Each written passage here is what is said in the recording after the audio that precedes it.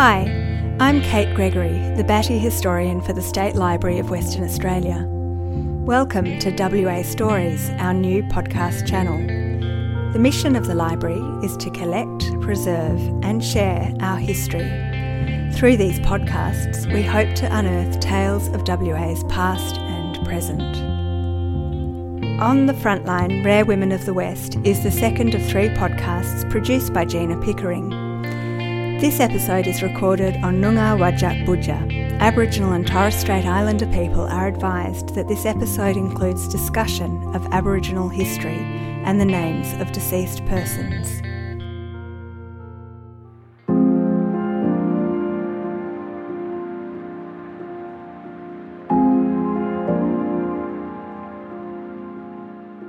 Hi, this is Gina Pickering. I've been telling stories about Western Australia since the 1980s. Over the last 20 years, these yarns have focused on the exceptional cultural aspects of the southwest, Noongar country. In this podcast series, I'll explore 3 surprising stories through the voices of Aboriginal elders, artists, curators and historians, and how the State Library of Western Australia is responding to the cultural demands of change in our time. 2021 has delivered some unexpected and shocking stories. Revelations over the treatment of women and in the highest offices of the land have caused public outrage. Women took to the streets in every capital city. Brittany Higgins was heard. Australian of the Year Grace Tame was heard. Cracks appeared in the national narrative, and new disturbing truths emerged. It's not the first time women have defined the political landscape. When colonisation swept into the Swan River Colony, the women were on the front line. The difference in the experience between the invader settlers who arrived from Britain and the experiences of the Aboriginal peoples who were already living here are fundamentally different.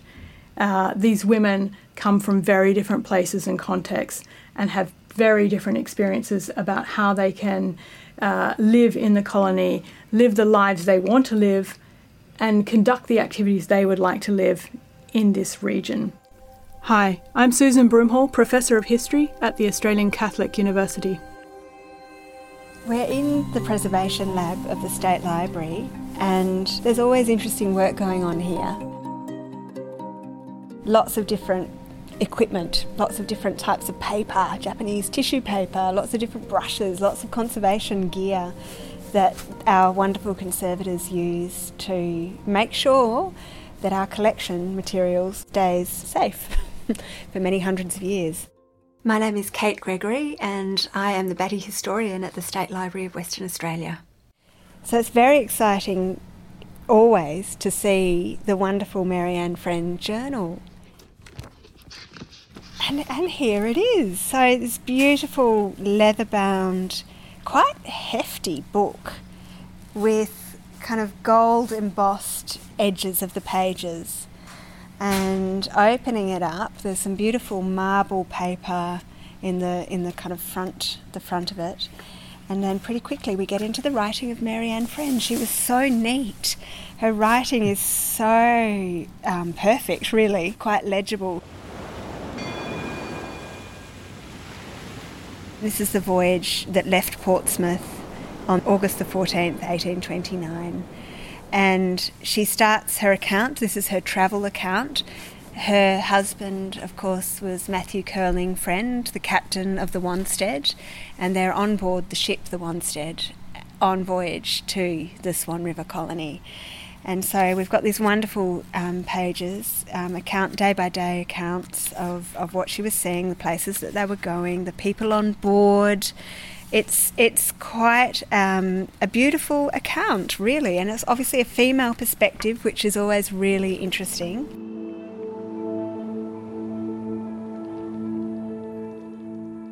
Sunday, January 31st, 1830.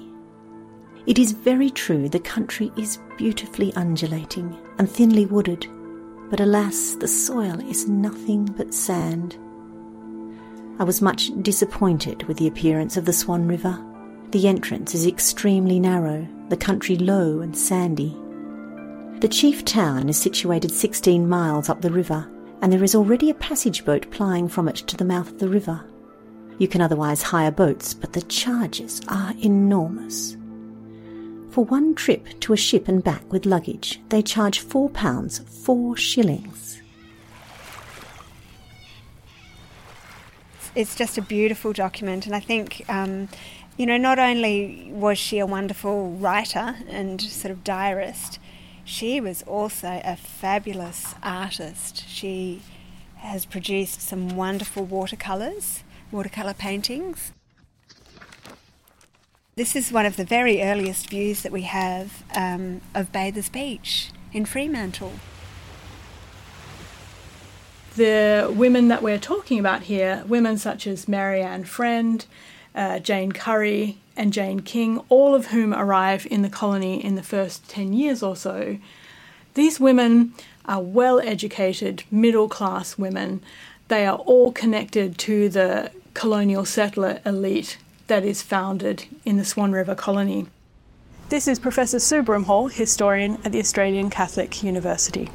They show us something more of the lived experience of tent life, a more disruptive, a more flexible and perhaps less organised idea of what life was like than the colonial records of maps and plotted charts that give a sense of order that perhaps wasn't the reality on the ground. They're very rich sources of information, these images, because you can get a lot of information about the topography of the place, the nature of the dwellings that they were living in, and then she describes it as well. Saturday, January 30th, 1830. The town of Fremantle strongly resembles a country fair and has a pretty appearance, the pretty white tents looking much like booths. At present, there are not above 5 or 6 houses. It is situated at the entrance to the Swan. The bar never has more than 4 feet of water over it, and at times is impassable.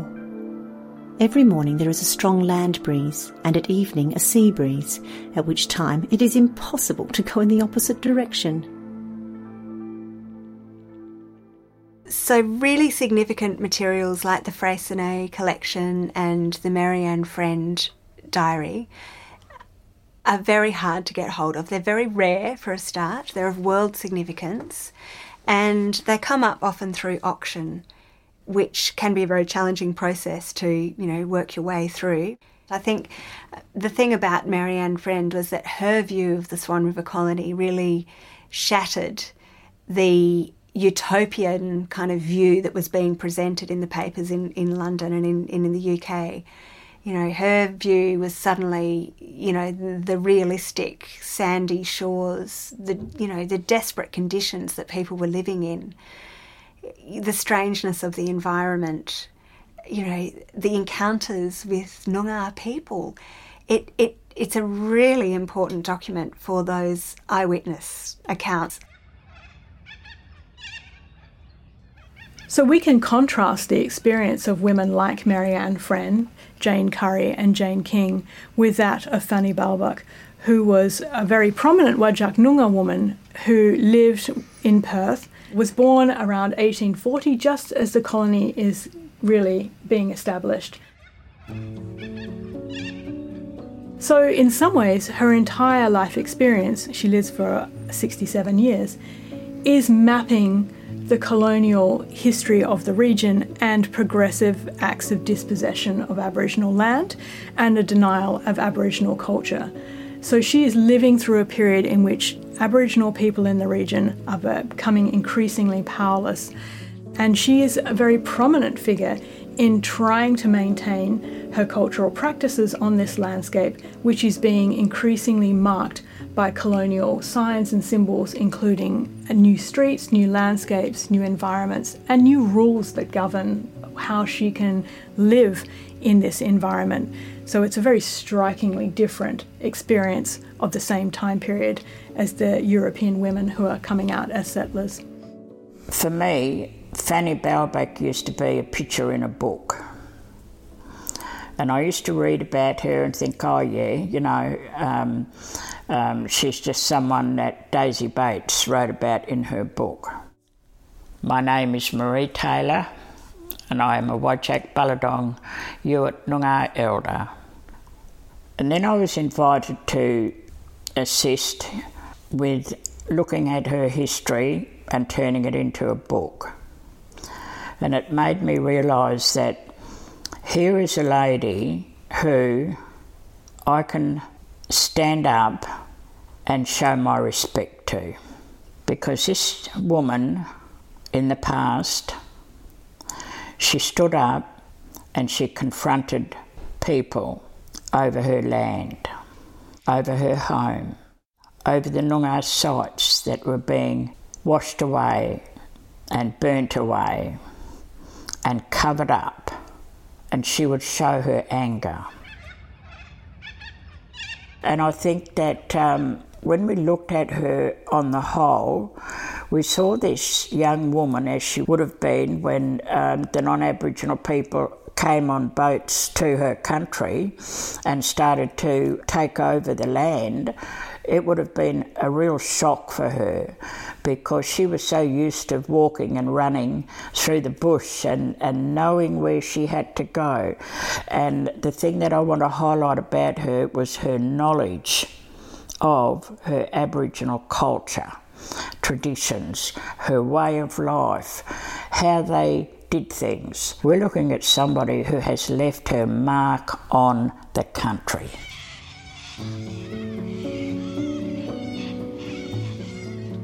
The view of Fanny Balbuk and Marianne Friend as really significant early women in the landscape of the Swan River Colony is a rare one. It's often that the sort of male perspectives on the society and culture are more prominent in collections often. So to be able to kind of collect the view of women is really, really important. A picture paints 1,000 words.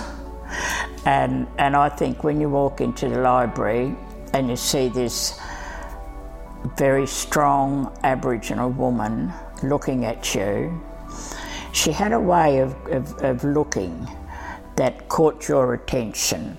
The State Library has some wonderful images on display in the ground floor, just at the lifts where people kind of enter the State Library building to go up to, the first, second or third floor of the Batty Library.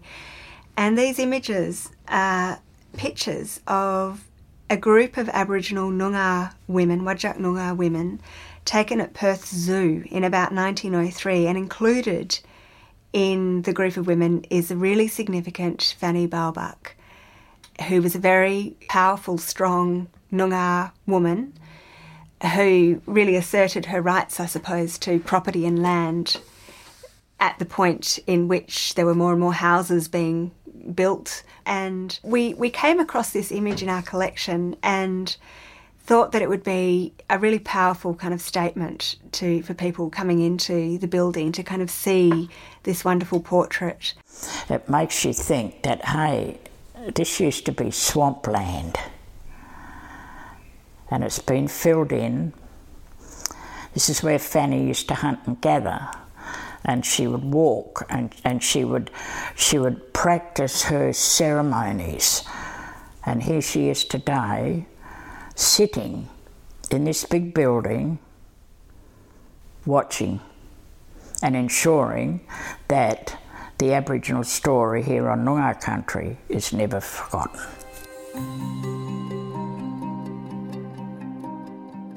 Records about Fanny Balbuk are not centralised. The State Library of Western Australia is not the only cultural institution to have details relating to Fanny Balbuk's life. the State Records Office holds court documents featuring her name and her original mark, an X.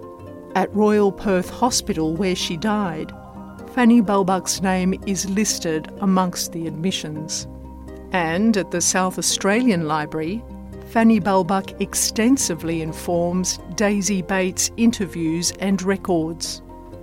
And perhaps the most extraordinary of all, a gut-wrenching letter to her son, Joe Donnelly, written during her final years at Mumba Welshpool Native Reserve on the outskirts of Perth and held by the National Library of Australia.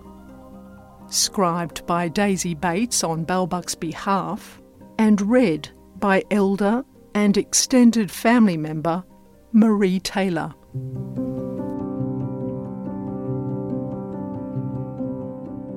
Balbuk's letter to her son, half-caste Joe Donnelly.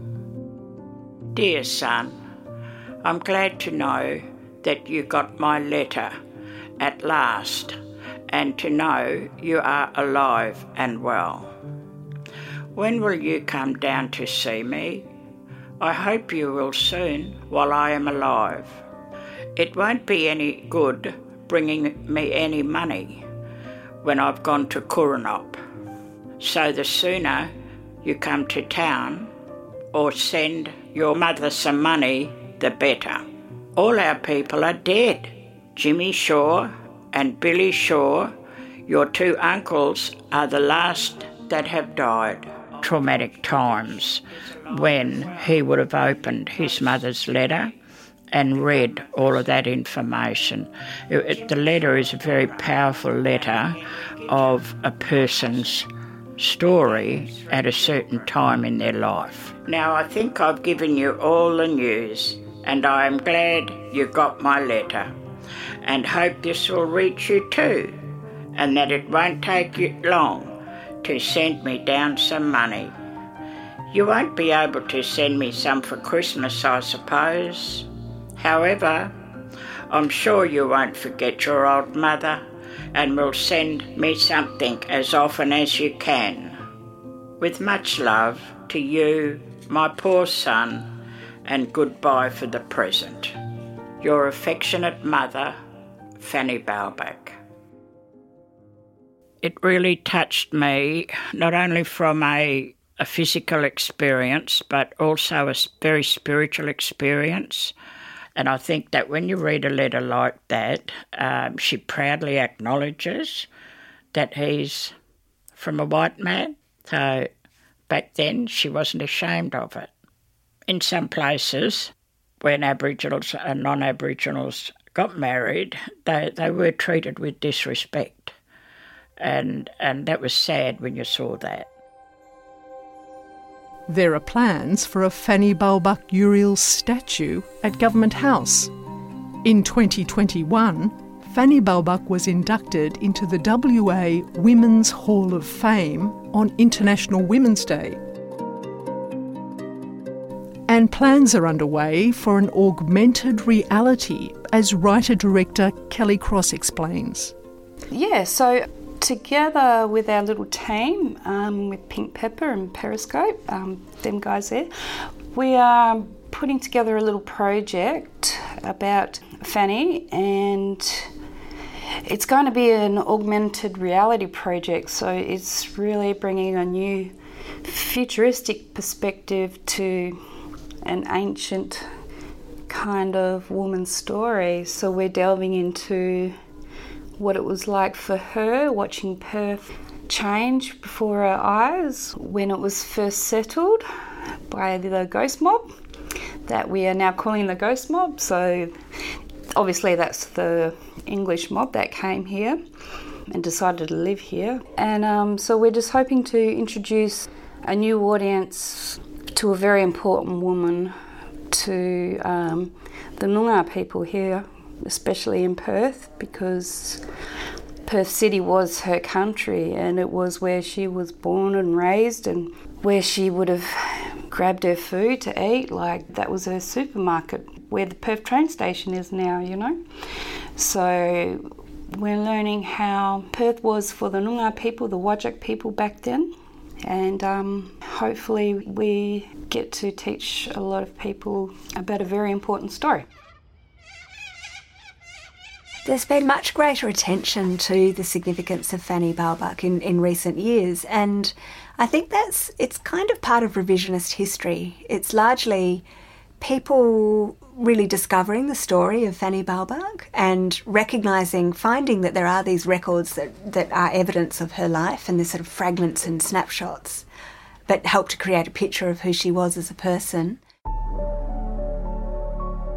So a lot of people know about Yagan, but they don't know about his niece, which was Fanny, and the way she resisted these people coming in and taking over her country, basically.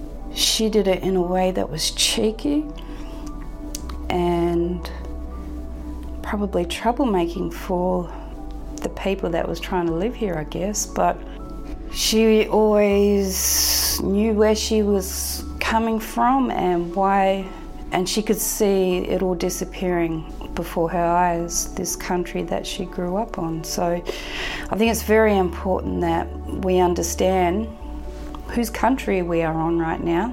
My name is Kelly Cross. I'm a Whadjuk Noongar, Malgana Yamaji and Whadjuk woman from Perth, and I'm a writer and director. This was Fanny's country, and she was a Britia. And I think that's the thing that I would like to see come out of her hidden story, is the fact that she was a warrior woman for her Noongar people. So the State Library does really prioritise collecting Aboriginal materials. We work with communities around the state, and we want to make sure that communities, can feel that the State Library is a place where their materials can be protected and preserved for the long term. So it's really relationship based, but really what the State Library is very actively engaged in more is the digital return of collections to communities. Rather than necessarily collecting and capturing their history, while that is important, it's also very important to make sure that communities know about the collections that we hold that relate to their own history.